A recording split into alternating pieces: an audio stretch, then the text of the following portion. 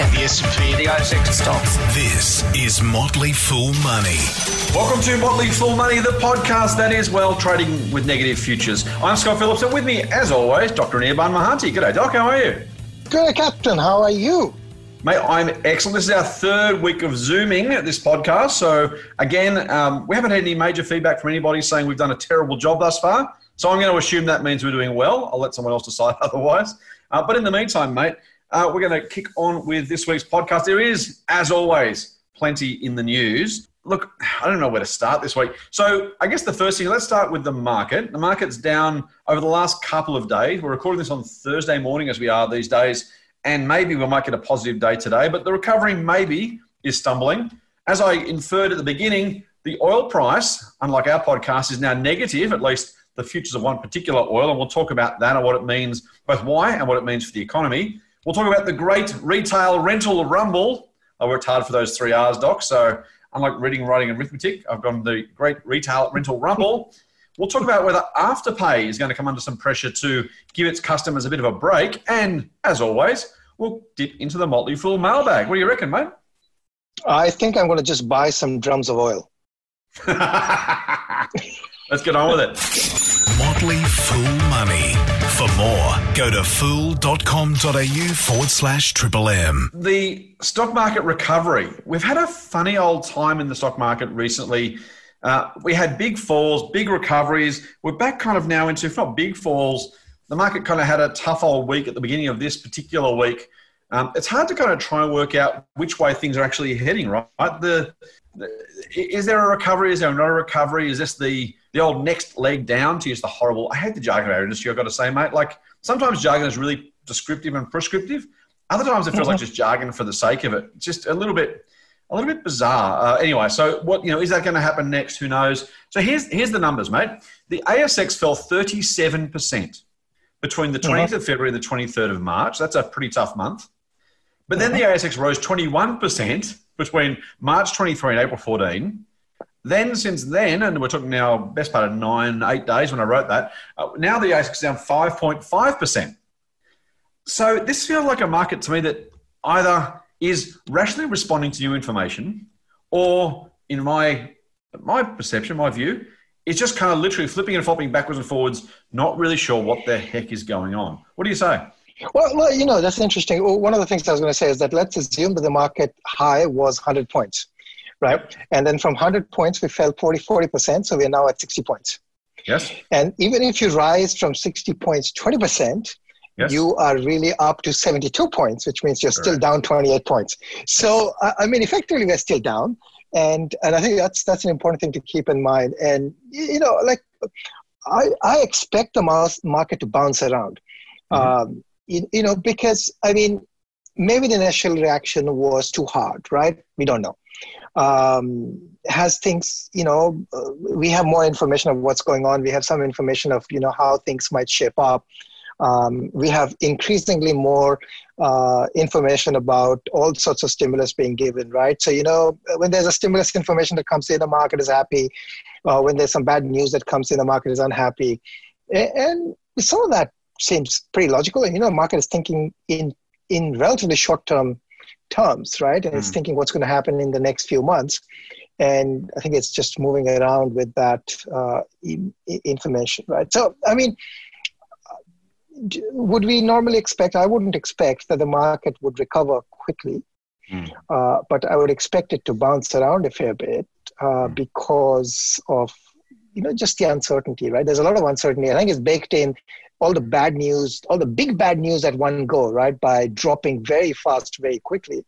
And now it's trying to process all sorts of other information, like all of us are doing, right? We're hearing from companies. Some companies are doing it hard. Some companies are actually managing fine. So, I mean, what is the market going to do in the intermediate? I don't know. If I had to make a guess, it's going to bounce around. It would be my guess. In the intermediate, in which direction it's going to bounce on a given day, it's hard to know. But yeah, I feel like, again, like anybody looking for discounts, I think now is a great time still to look for discounts, largely because of the fact that I said, right, you won't go from 100 to 60 to, let's say you want a 72, you're still 28 points down, which is like 30% down. So there's a fair bit we're a fair bit down from the highs. And that's important to remember. It doesn't mean that we're going to be hitting new highs. It also doesn't mean that we'll be hitting new lows, right? Just because the market is bouncing around, we can't really predict what the next step is going to be. But, I'm just basically predicting it's going to bounce around. And the bounce around could it could trend downwards, it could trend upwards, it could stay flat. The American banker who gave his name to the investment bank JP Morgan was John Pierpont Morgan, and he was asked famously to give a forecast on the market. And his 3-word answer is one that's been remembered through the ages, which is it will fluctuate. And that's about, I think, the best forecast I think you can provide. Motley Fool Money. Financial advice for real people, not trust fund hippies. Sign up for the newsletter at fool.com.au/MMM. But I'm going to editorialise very briefly, or at least I'm going to read something, which we don't do very often here. I wanted to share with our listeners Warren Buffett's parable about Mr. Market. So if you'll indulge me, Doc, I'm just going to read that. Everyone knows I love Warren Buffett. You don't love him quite as much as I do, but I think this parable is probably his most famous story, I think. Is that fair to say? So I'm just going to read this out just for our listeners who maybe are newer to investing or frankly who can do with the reminder. So this is from Warren Buffett's 1987 letter to Berkshire Hathaway shareholders. I wasn't a shareholder then, unfortunately, or I'd be much richer and probably on a Bahamian island, but I'm not, so I'm not. Let's go with, it's only a couple of paragraphs, so let me just read it. He says, even though the businesses that the two of you, sorry, let me start again. Yeah. So he's talking about Mr. Market, he's talking about you and Mr. Market. Even though the businesses that the two of you own may have economic characteristics that are stable, Mr. Market's quotations will be anything but. For, sad to say, the poor fellow has incurable emotional problems. At times, he feels euphoric and can only see the favourable factors affecting the business. When in that mood, he names a very high SPY sell price because he fears you will snap up his interest and rob him of imminent gains. At other times, he is depressed and can see nothing but trouble ahead for both the business and the world. On these occasions, he will name a very low price since he is terrified you will unload your interest on him. Mr. Market has another endearing characteristic. He doesn't mind being ignored. If his quotation is uninteresting to you today, he'll be back with a new one tomorrow. Transactions are strictly at your option. Under these conditions, the more manic depressive his behaviour, the better for you. But like Cinderella at the ball, you must heed one warning or everything will turn into pumpkins and mice. Mr. Market is there to serve you, not to guide you. It is his pocketbook, not his wisdom, that you will find useful. If he shows up someday in a particularly foolish mood, you are free to either ignore him or to take advantage of him.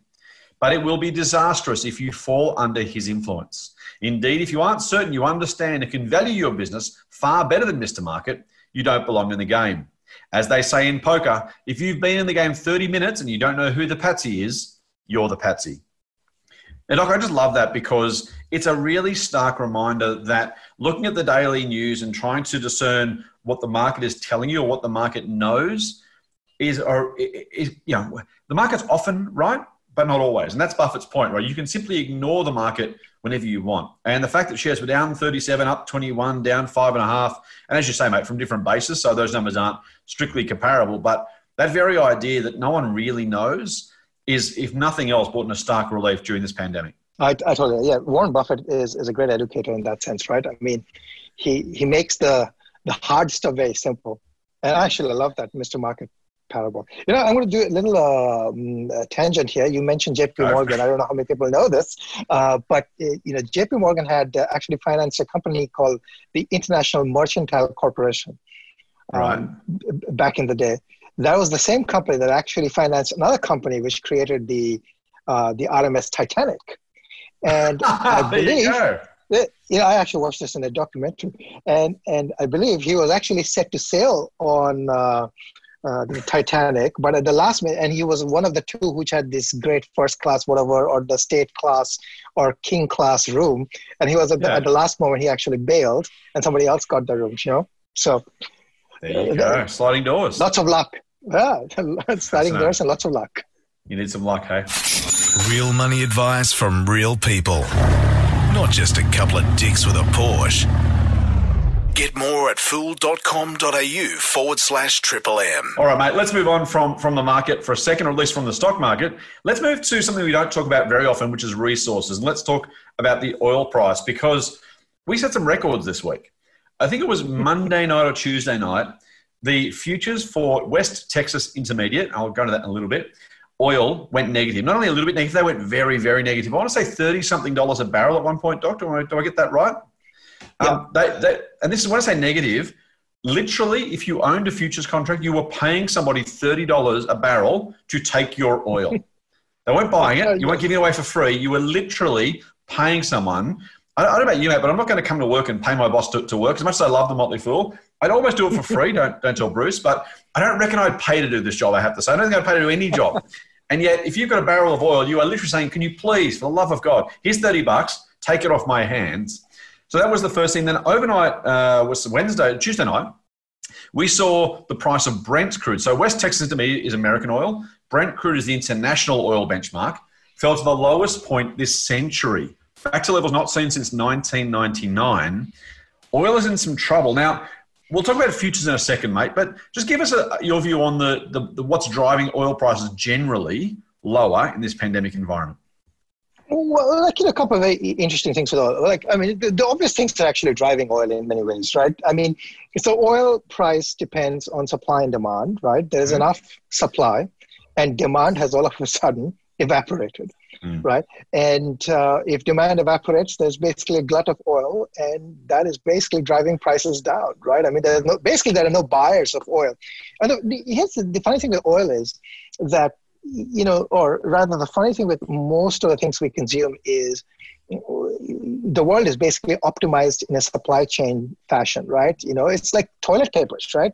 How are we running out of toilet papers? We're running out of toilet papers because they're basically produced on demand. Right? Roughly, there's only so much storage. The same thing with oil. There's only so much storage. Well, once these storages are filled, all that oil that is being pumped out, what do you do with it? So, there's no demand for that oil. So I think that's really what's happening. If I had a big, tanker, a virtual tanker, I would be just filling up that with oil right now and just waiting for demand to come back. But I don't have that. And I think, even I heard the energy minister saying that, we're going to build a strategic reserve. The problem is, if you start building a strategic reserve now, by the time you build it, the oil price will be back. So you need to have the big hole in which you're going to fill it right now. So that's what's happening. So basically, demand, has evaporated because, we're all stuck at home. I think that's the thing too. It's really fascinating with oil in particular, and even toilet paper, as you say.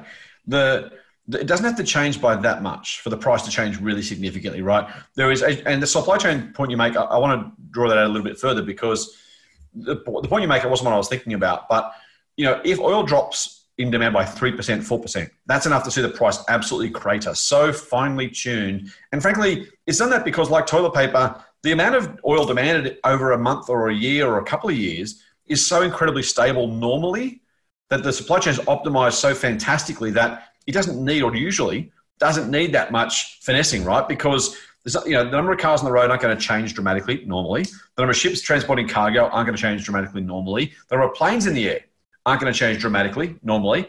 And so you can kind of draw a reasonably straight line. In fact, demand has been a reasonably straight line. If you're in that business, it makes perfect sense to assume that straight line continues on because why wouldn't it? Now, we know the answer in hindsight, but that's exactly what's going on. And I think, there's an economic lesson, there's a public policy lesson, quite frankly, whether it's ventilators or oil reserves or anything else. I think, we learned the old, remember the old Japanese management, when I was at uni, we learned about just-in-time management. And the big revolution from the Japanese through the 70s and 80s, I want to say, Doc, if you correct me on the timing if I'm wrong, was that just-in-time management idea, which is they look clearly, well, hang on, rather than buying a whole lot of steel and putting it in a warehouse and then using it to make the cars over the next 6 or 12 months, they worked out that if you could actually just buy the steel a couple of days before you needed it, if you could streamline your production processes so you could basically run your inventory, say, well, okay, I need 1 steering wheel, 4 tyres, a couple of car seats and some steel on Tuesday, and I'll make the car on Wednesday. As long as you knew your suppliers could deliver it, it was a perfect idea. It kept costs really, really low. And that was a key part of the Japanese resurgence in manufacturing in general and car making in particular, until it wasn't. And frankly, it took 50 years almost to happen. But we've kind of learned as a society to assume that while everything is normal, you don't need redundancy in the system. This, if nothing else, has shown us that right across the board, whether it's cash, whether it's inventory, whether it's ventilators, whether it's capacity in hospital beds, redundancy is really super inefficient until you need it, in which case it's incredibly, incredibly valuable. Absolutely. Yeah. The lean just-in-time stuff doesn't work when you have pandemics or, when the system basically becomes, imbalanced, right? And that's what we really have right now. So, yeah. It's a hard one, right? Like it's a really big public policy and frankly company policy question of how you deal with pandemics, how you deal with the chance of disruption. It happens once every 50 years. What's the cost of the other 49 years versus the benefit in that 1 year? And that's a really interesting conversation that's going to be happening across, cabinet tables, boardrooms, right around the world in the next kind of couple of years. Once we get through this, is how do you position your business, your society, your health system, your whatever for those scenarios? Do you plan everything for the once in the 50-year, 100-year problems? Or do you say, well, we're going to have to just cop that when it happens because the cost of that for the other 49 years, the other 99 years is way too much to carry? I don't have a strong view on how we exit that, I should say, other than, and you've made this point before, I'm not sure about that on the podcast, but diversification is one answer, right? Now, globally, they're probably, it's hard to diversify away from the globe. Maybe when Elon takes us to Mars, we can diversify planetarily. But at least to some degree, having a diverse set of suppliers, a diverse set of customers, having some redundancy on hand, there's going to be some really interesting decisions made around that. Absolutely. Yeah, I don't have very many thoughts on that. I guess what we tell individuals, right, have a rainy day fund cushion. I guess that's sort of a thing, but companies can also have some rainy day fund cushion. How much is that? Is it 6 months or a year or 8 months? That's, again, I guess, depends on individual businesses and type of businesses and so on. There is a cash cushion component, and then there's a redundancy component, which is really physical infrastructure, right? And, running extra hospital beds, having extra ventilators that are going to basically sit around and basically become old. Maybe never be used, right? Thrown out in 5 years, 10 years, 20 years. Yeah. Yeah. So, that is really a societal cost-benefit issue, right? That's really hard.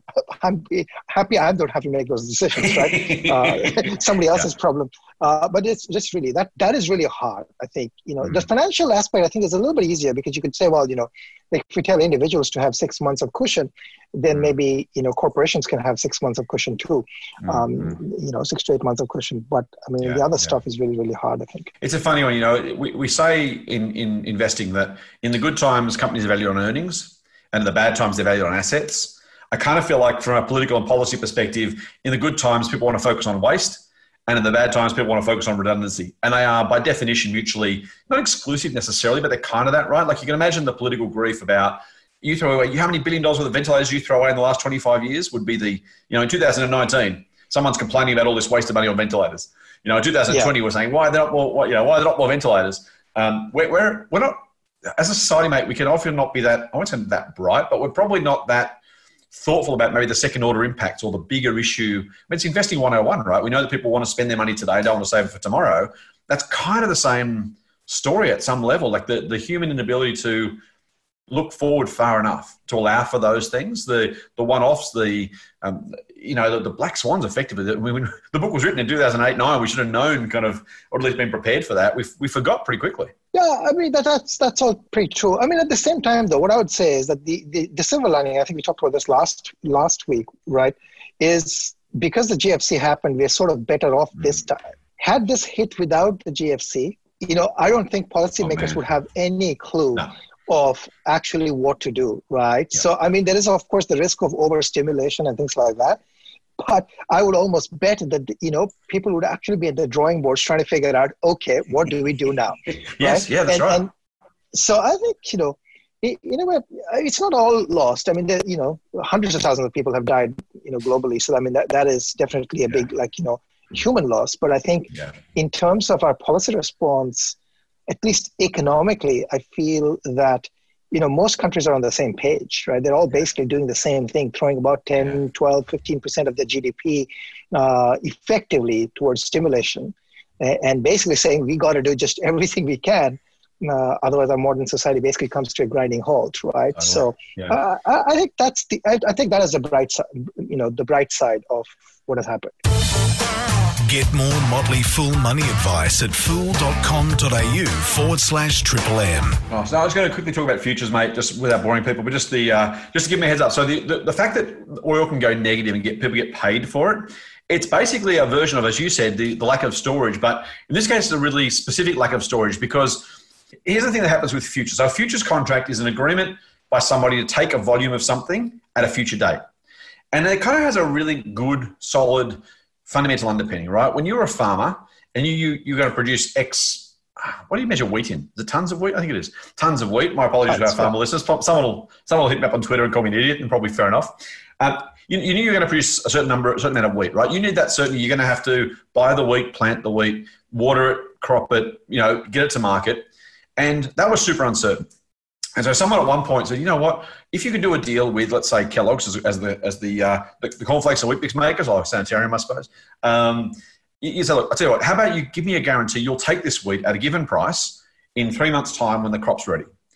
And it made perfect sense, right? Because it gave the farmer certainty, it gave the customer certainty. They gave both price and volume. So they kind of each knew what was going to happen. And that's a really sensible, smart thing. Now, I've ranted about derivatives before.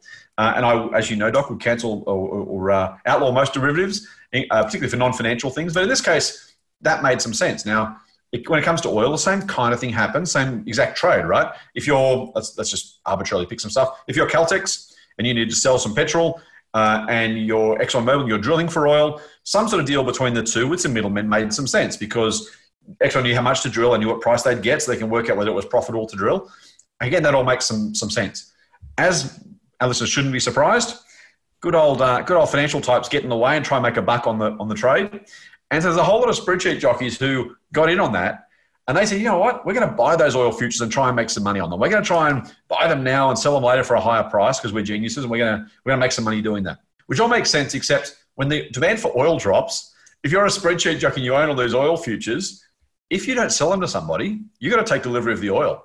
Now, I don't know too many Wall Street investment banks or Bridge Street investment or commercial banks here in Australia, for example, who can actually take containers and containers and ships of oil and put them somewhere. You can't sort of put them you can't put them in the basement. You can't kind of fill your swimming pools with it. You got to do something with it, right? Now they know they can't take delivery of that because there's no market for it. They can't store it, and so that's when we get into the situation where they're selling desperately these futures to get them off their books before they have to take delivery. And that exacerbates that supply-demand problem we talked about before. Ordinarily, if the price was negative, you simply wouldn't produce any oil and everything would be okay.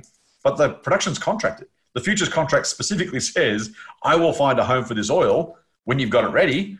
Now, in hindsight, no one would have made that deal, at least at those volumes. But that's kind of what's happened here. It is literally the financialization of this product has caused some grief. And I would say probably maybe you live by the sword, you die by the sword, I'm not sure. But caused some grief for those people who wanted to trade the financial instrument and forgot or didn't realize or didn't put enough store in the fact that they actually might get stuck with the oil if things went badly. Yeah, that's absolutely right. I think the interesting thing with the WTI, the West Texas Intermediate that you're talking about, is so just like the grain futures, right? In the grain futures, you actually when you write the futures, there's actual physical transaction of the grains that happen at a big granary somewhere, right? Yeah, the same thing actually happens with oil. In this particular case, the physical transaction, if it needs to happen, if it needs to be stored, it is stored at a place called Cushing in Oklahoma. Mm-hmm. Okay, so there is a physical storage where, you can actually store the oil for some period of time. Yeah. The problem that has happened is because of the pandemic, that storage is apparently 70-80% full. So there's no space. So there's I'm technically, the reason the oil is negative is there's actually no physical space for that oil to be stored right now, because I think the storage at Cushing, Oklahoma has basically said, we are not taking any more oil because we project we'll be full in a couple of weeks' time. Yeah. So that's where the negative pricing is coming from. So I mean, in a way, the people who actually will make some money off this is really the producers, right? Because the producers and the derivative guys in the middle, because the producers have got contracted prices at which they're supposed to sell. And that's what it's about, right? That's exactly what the futures are for.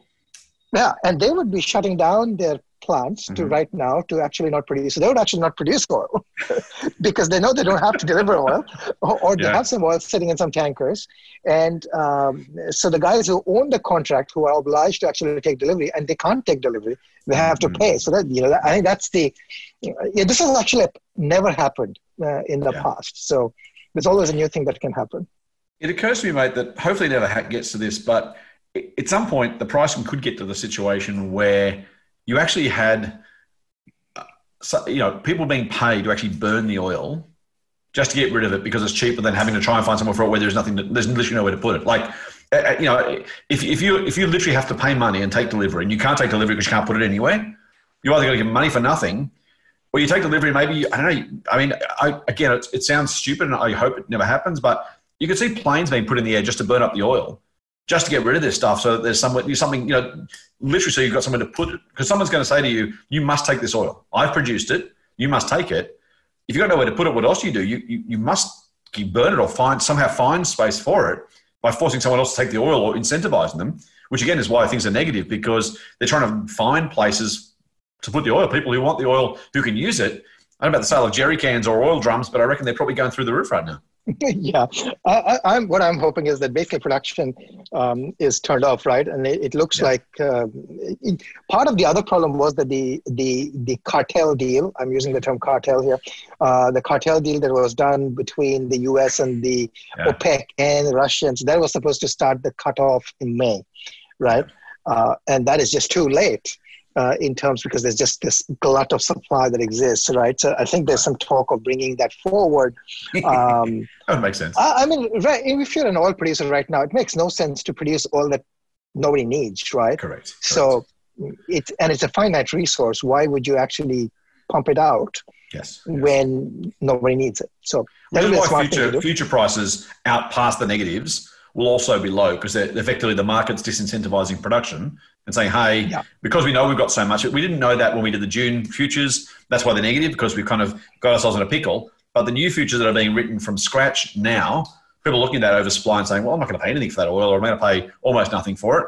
And that will impact the actual prices in June, July, August, once they get through this, because they'll know there's already, as you say, the storage is already full. No one needs the oil. And so the lower prices do what they're supposed to do, which is disincentivize supply. Yeah, and it's the May futures which are negative, and I think the August or whatever futures are okay. They're positive because people believe that there's going to be need for oil at that time. So correct. What do we know? All right, mate, let's move on from oil. The longest we've done oil, I think, in the history of this podcast, but hopefully a fun conversation for our listeners. Value stocks. Market. Stock market. Index. Share market. This is Motley Fool Money. Subscribe to the free newsletter at fool.com.au/MMM. Okay, let's get on to what I like this term, mate. The great retail rental rumble. I made that up because it sounded good and it was all very nice. We are in really, well, I was going to say we're in really strange economic times as if it was new news. It's not new news. We know full well we're in tough economic times. It's impacting everybody, and there's a really fascinating, and I say that because I'm neither a landlord nor a tenant, a fascinating game being played out now between retail tenants and their retail landlords. Now, the most obvious one here was Solomon Lew. He's been for years complaining about the rents being charged by retail landlords. They closed some stores in even some high-profile locations, just said, look, we can't make money at these rents. You guys are overcharging us. So that's kind of the background. So Solly's kind of nailed his colours to the mast already. Coming into this, he's said publicly now, Premier runs Smiggle, Peter Alexander, JJ's, Dodd, Just Jeans. He's basically, look, Premier's not going to pay rent until everything reopens. Now, I don't know about you. I'm pretty sure there's a good contract saying that they have to pay rent. Super Retail only this morning has come out. I think it was this morning, maybe yesterday afternoon. Come out and said effectively the same thing. We're not paying rent till November. And again, you've got to figure at some level, some landlord's got a contract that says you must pay rent between X and Y date. We're all being asked to take some pain. We're all being asked to, in different ways, share in the cost, even if it's just because the government budget will be in massive, massive deficit for probably a decade getting out of this. Retail landlords have a right to, at some level, to expect to get paid for the space they agreed in good faith to let to somebody else. If they don't get paid, then maybe they can't pay the banks, or they can't pay their shareholders, certainly. There is a big, big rumble coming. I don't know how this ends, mate. What are your thoughts?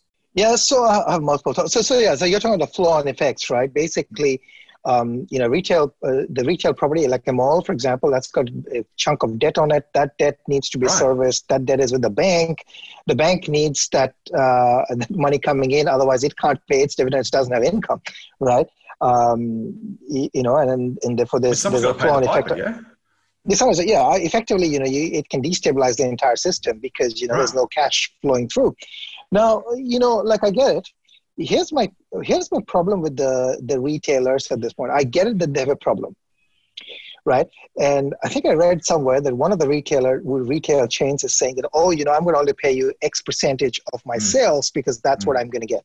If I'm a landlord, I'd say that's fine, provided for the next 2 years, you're going to pay me some Y percentage of your sales. Right? You just can't have it. Like right now, you can't just have it this way, right? I mean, from the retailer's point of view, I mean, I would say that, hey, why didn't you run your business so that you can actually afford some slack? That's your fault. When in the good day, you took the money and you basically gave it away all to shareholders. Well, now shareholders got to pay now, right? If they want those businesses to sustain, they got to pay. So I think it's just disingenuous of them to basically, and I'm calling out Solomon Louis here too. It's disingenuous to basically say, I'm not going to pay. Right? Because if everybody says I'm not going to pay, well, then, we might just become an egalitarian society in that sense and say nobody's going to pay anyone anything. Let's see how the society works. That's the thing, right? So, like, the contract's got to be worth something. Like, even if you agree that the landlord should do something and maybe will do something at a very basic level, I don't think we can, as a society, how do we operate when the contracts are contracts unless someone doesn't want to uphold their end of the bargain? Yeah, so I think absolutely they should renegotiate because it's in nobody's interest. I get that part. Like that part, I think is fine. It's the same thing I would say at the residential level too, right? If I'm a renter and I can't pay, it's not in the interest of the landlord to throw me out, right? And it's in my interest to stay in. But then we need to arrive at an arrangement that's fair to both parties, right? So I think this thing that they're basically right now, it appears to me that they're taking this option where, okay, we're just going to use this as a bargaining tool. That to me, I could stretch it further and say, hey, can I go and buy jeans now that I will have less money? So I'm going to only pay you less right now. I mean, it doesn't work that way. Can I go and tell the coffee shop that I will not pay you $4.50 or $5 for my mocha? I'm only going to pay $2. Will you take it? That's just. I think it's a pushing it, but I believe that they should be renegotiating the terms. But if somebody's saying I want to pay you 5% of my sales, then it's a fine. Please pay me 5% of your sales. And please audit me. That I need to audit. That sales need to be audited too, right? I mean, is it 5% of the overall group or is it 5% of the store? What is it, right? So I think it's a little bit of a I'm not very happy with how that is happening. Actually, I mean, I think that's the problem. Again, it's both that the fairness element and the flow-on element. I think if we believe we want to live in property rights fundamentally, which is effectively contract law, is what has underpinned the growth of capitalism. If you've done any economic history from the very, very earliest days, it is property rights that has given people security of title, which lets them do things like get mortgages, like invest. I mean, the extension of that is then contract law. If you then start to say, well, contracts are only contracts if we all want them to be, we can. One party just not stop. Imagine if you went to the bank and said, look, I was going to pay back my credit card or my mortgage, but I lost my job, so here's what I'm going to do. I'm just not going to pay. I mean, at some point the bank's going to go, I appreciate that, but you kind of have to. No, I just don't want to. Let's renegotiate. How about I only pay you half of my mortgage back? It's just not sustainable. And I think it's fine. And I don't even, I feel for the retailers who are in, a situation they didn't put themselves in, and frankly, no one foresaw 6 months ago. I feel sorry for the landlords who are, trying to, again, in good faith, have done deals to expect they would be paid back. And so, if you're vacant, that's a different question. But if you still got a tenant, you're entitled to expect they're going to pay the bills.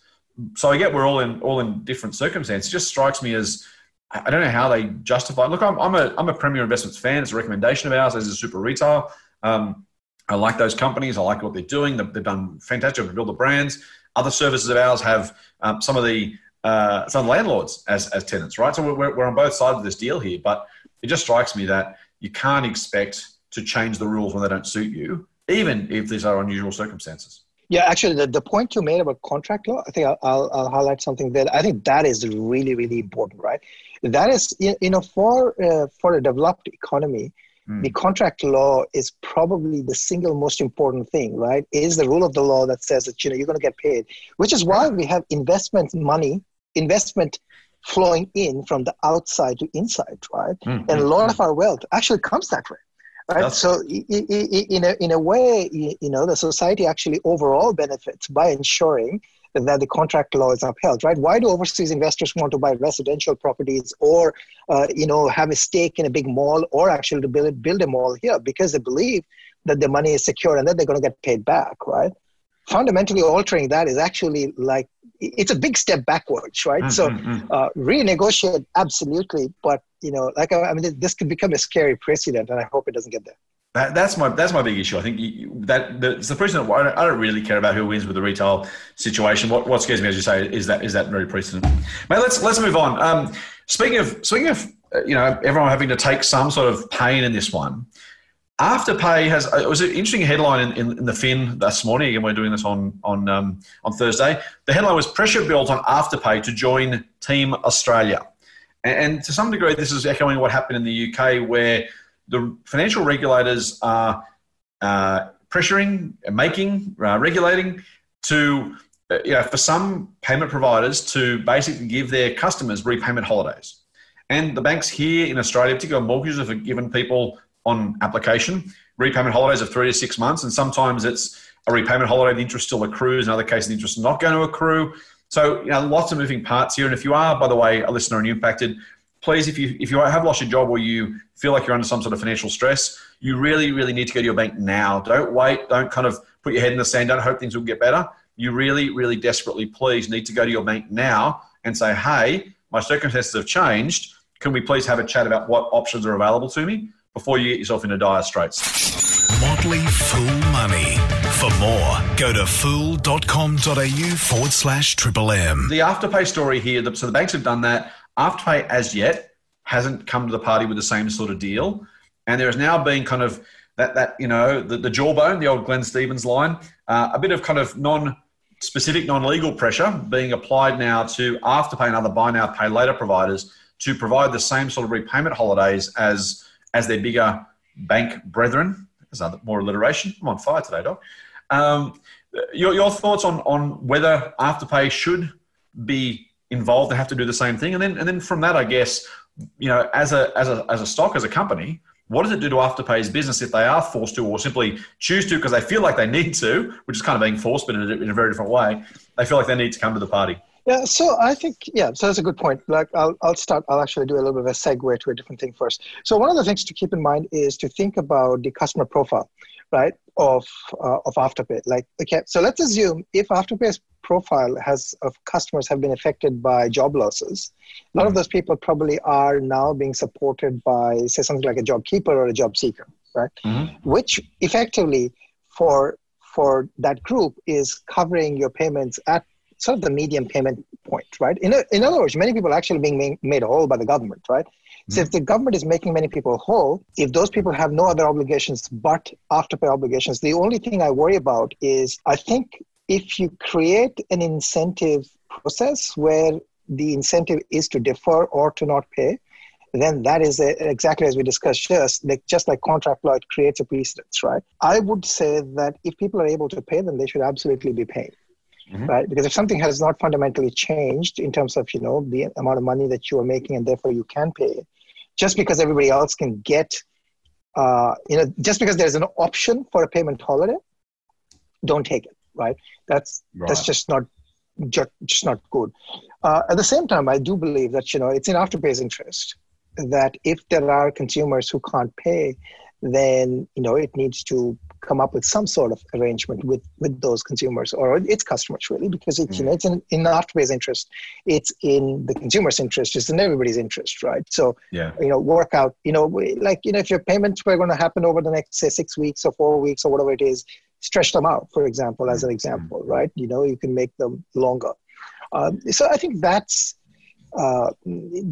I think I'm not a fan of forcing businesses to do things. I think I'm a fan of nudging them to do the right thing, right? If you nudge them to do the right thing, I think then as a group, I think we're all, because the human tendency is always to, if you get a payment, it's just with the banks, mortgages too, right? If you can get a payment holiday, well, if your neighbor is getting a payment holiday, you might feel like, well, why shouldn't I get a payment holiday? Well, I can get the money, right?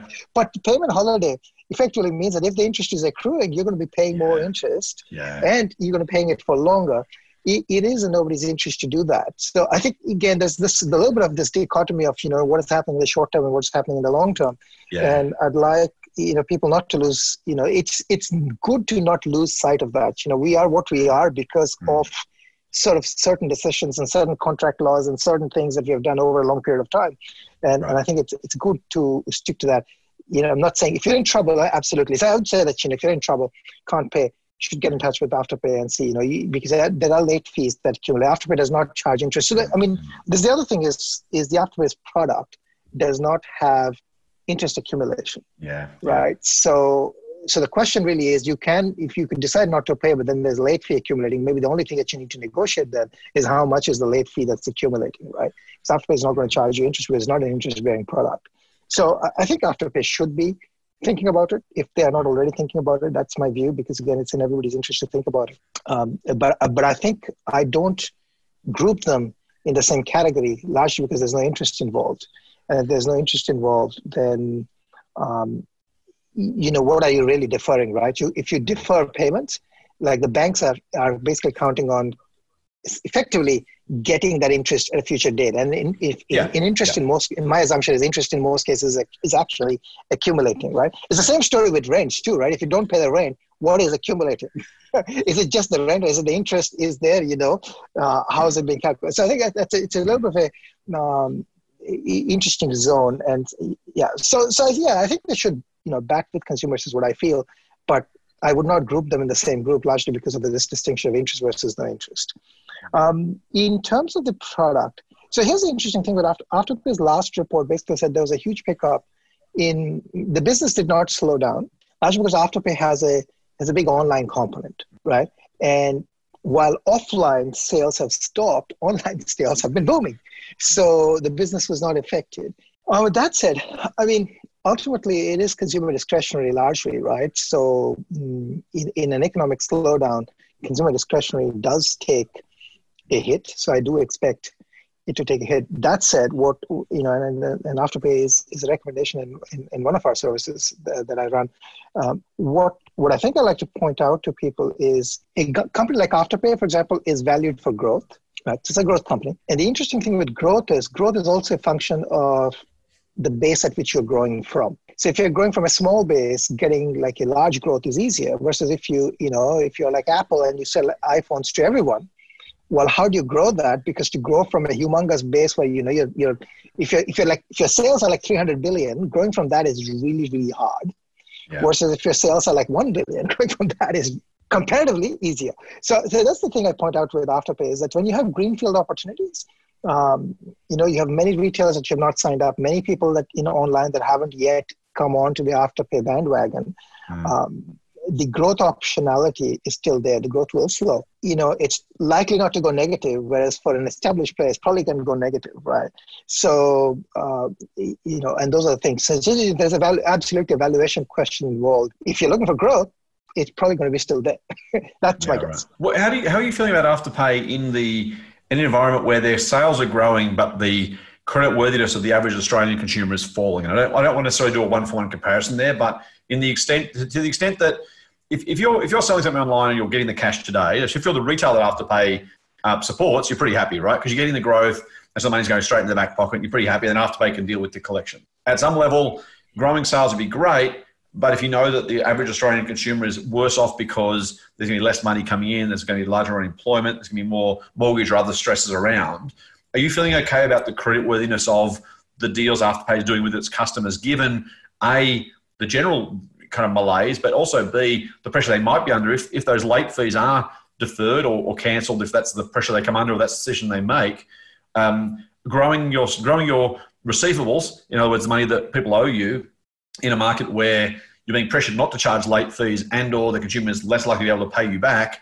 is it potentially getting larger at exactly the wrong time when you've got that kind of credit risk getting larger as well? Yes, that's an interesting question. Again, I think it goes back to sort of the customer profile. Right. So is it the same customer profile that is highly indebted in the society? That's really the question, right? Is it?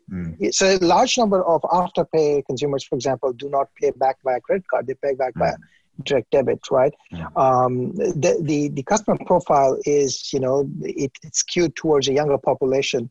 So again, without knowing what individual debt profiles are, right, it is hard to make it, but it is serving a population which is different from the population which is, used to using credit cards and, potentially has huge debt and so on. So maybe the customer profile is the one that,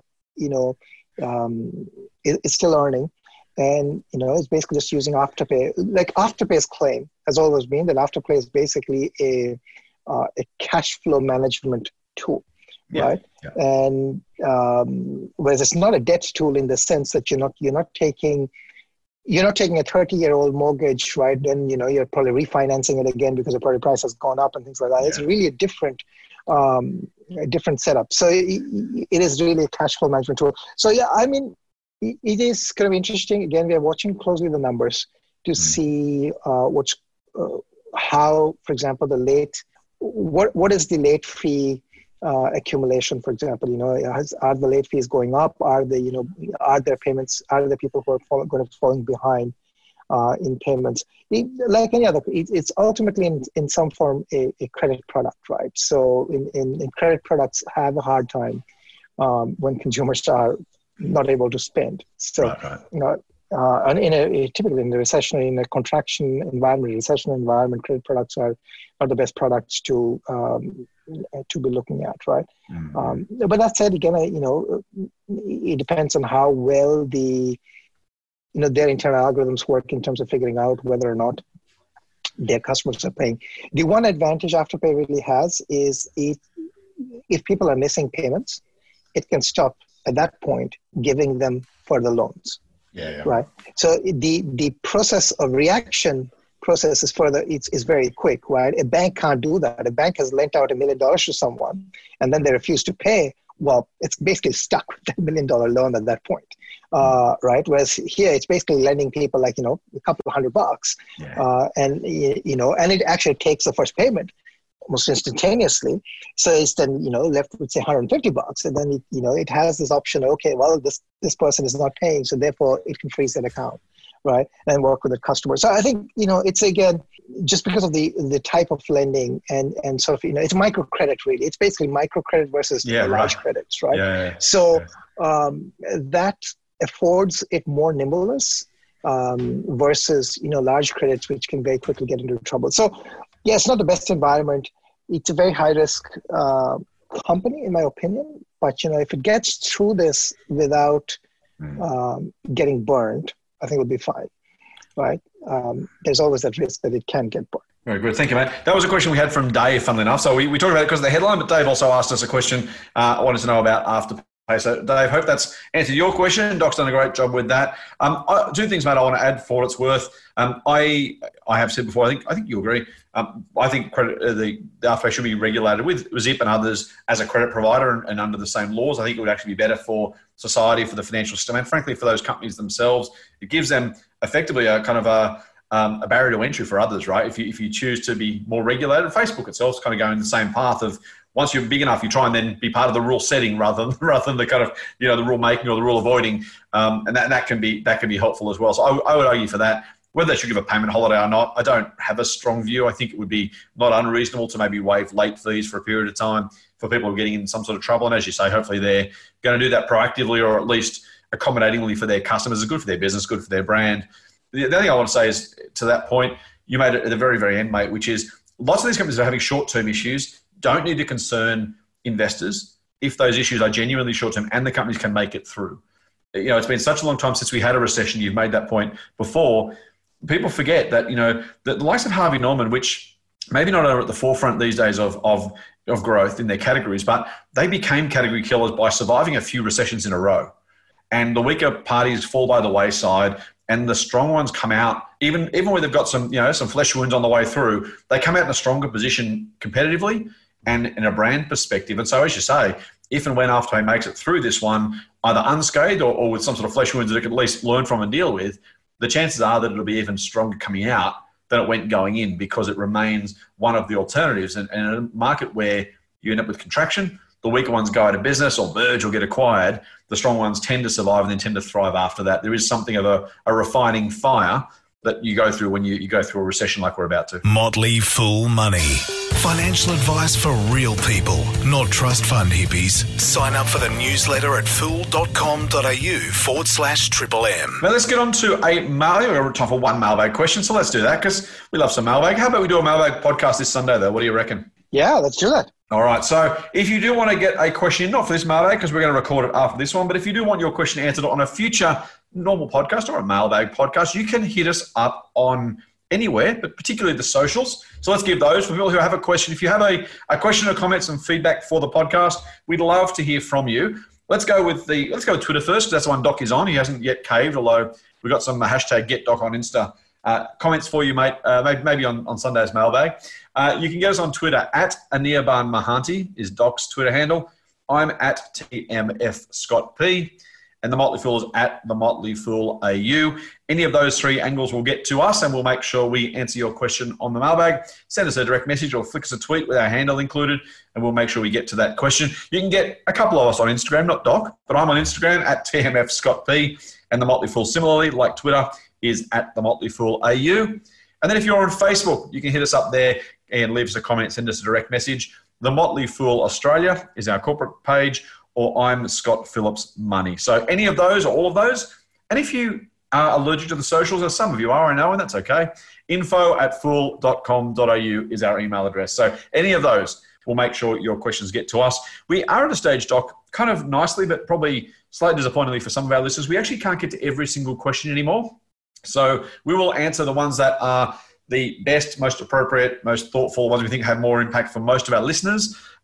Usually ones we haven't answered before in a little while too. So we try and avoid repetition for our listeners. But if you have a question, please send it through. We'd love to get to it. We get to almost all of them. And maybe we will be able to get to all of them in future. But just to set expectations, we'll answer as many as we possibly can in the time we're allotted and see what we can do. All right. That out of the way, mate. Question from Matthew on Instagram. He says, hi, Scott and Doc. Recently started looking into investing and listening to the podcast. Excellent. Well done. I understand you can't give direct advice, and we can't, but wanted to know your general opinion on ASX code STW. Keep up the great work and hashtag get Doc on Insta. Sorry, Doc. STW is an index tracker. It's the iShares ASX 200 from memory. Did I get that right? Absolutely right. Thank you. I get stuff right occasionally. Not very often, but that's what you're here for, mate, to make sure you keep me on the straight and narrow. What's your opinion on a new investor investing into this particular iShares ASX 200 index tracking exchange traded fund? Okay, so I'm not at all a fan of the ASX 200. It's harsh. So here's the thing, right? Investing in ASX 200 basically means investing in the four big banks, investing in a couple of miners, investing in maybe Telstra and, a couple of insurers and things like that, right? It is basically investing in everything that is economically challenged, that is not growing fast, and that's going to basically give you subpar growth, right? But other than that. Other than that, it's just fun. Here's the thing, right? Most of our, stock picking that we do, we would pick sometimes stuff from ASX 200. I'm not saying the entire ASX 200 is like, is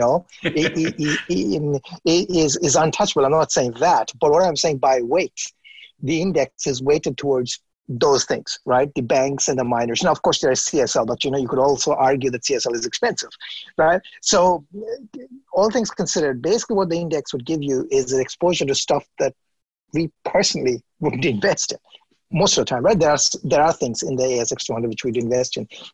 So it is not the best instrument in my view, for long-term growth or even compounding, right? I personally don't like that investment idea. I think people can do better than the ASX 200. If you need something really passive and you want to get an index, the problem that people need to remember with the ASX overall is that it is very top heavy with the banks. The banks account for like 30%, 35%. Then there's like 10, 15% of miners. That is 40% of your market, right? 40% of market in price takers and stuff that's not really growing fast, which is not really a good place to be. So if you really are trying to get into an index, and you want an Australian index, then I would say the VAS, I think, which is the Vanguard All Australian, which is basically ASX 300, which gives you a little bit more. It doesn't solve all the problems because it still has the 200 in it, but it adds the next 100 to the smaller companies. Actually, those are sort of the companies that we individually like to look at, right? A lot of our services look at them. So that I think solves that problem. And otherwise, I point people to look at, the S&P 500 or the NASDAQ 100 as options, because you get a little bit more diversity in the type of companies that you're investing in. Of course, in those cases, you're taking some currency risk, but you can invest on those tools right here on the ASX. So those are really sort of my ideas. Very nice, thank you, mate.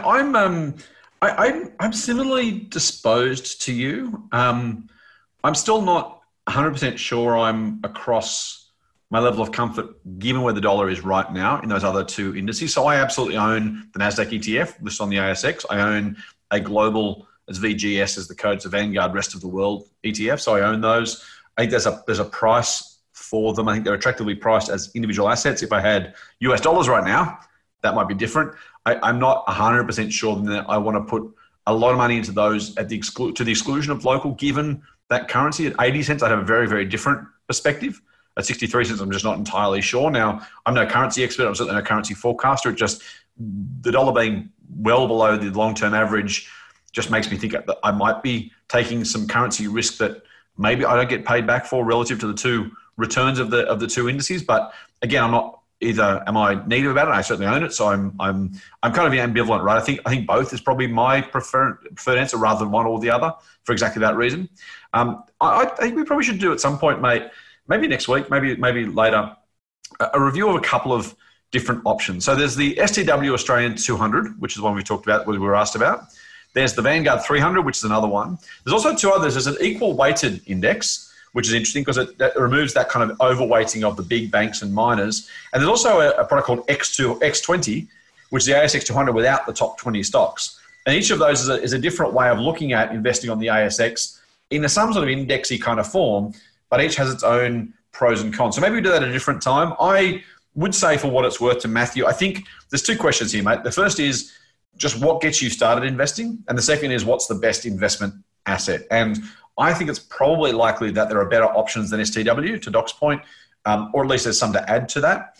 That being said, at some level, I'd almost rather most people who are thinking about getting started investing actually doing something rather than nothing. So if it's STW or bust, then buy that. Even if you get subpar returns, you're getting something better than cash. You're getting started. You're getting on the way to investing. And that in itself has huge amounts of power in it. If you put it off investing for another 3 years, it probably wouldn't matter which one you bought. You're still going to be worse off, right? The value of compounding for your long-term, particularly retirement savings, just buy something. And if it's STW, then go for that. Other than that, I doubt it's the best option. I agree with you, Doc. I think 300 beats the 200. Whether or not there's other equal or an index that excludes the top 20, whether they're better, I'm going to have a look at that maybe this week, and maybe we'll talk about that next week. What do you reckon? Yeah, that sounds like a good idea. That probably will do us for today, mate, but we will record a special mailbag episode, as we tend to do. We kind of like that, so it won't be a huge surprise for people who are regular listeners. I will say, mate, actually, I want to share one thing very, very quickly as we finish. We had a couple of questions. I'm not doing this to give you a hard time, mate, I promise. But I got a couple of questions during the week. For some reason, our mailbag episodes aren't showing up in the Apple Podcast app.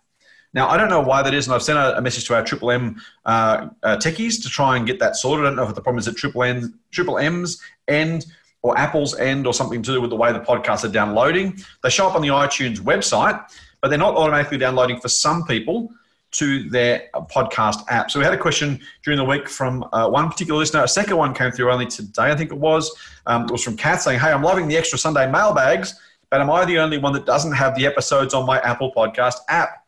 I've had to download other podcast platforms to keep up to date." So I don't know why that's happening. The money hacks are going up. The regular ones are going up. For some reason, the Sunday ones aren't appearing. So our apologies for that. As I said, I don't know where the error or the issue is. If you are someone who loves our mailbag, and hopefully that's most of you, Daniel was the other person who had a challenge with it. He said, "Please don't make me mow the lawn to a Brené Brown podcast again. So I don't know Brené Brown, but if that's your thing, he's downloaded TuneIn. So if you are someone, I don't want to bag the Apple Podcast app. I'm sure it's great. It may well be a system issue, or maybe the way the download settings are set up.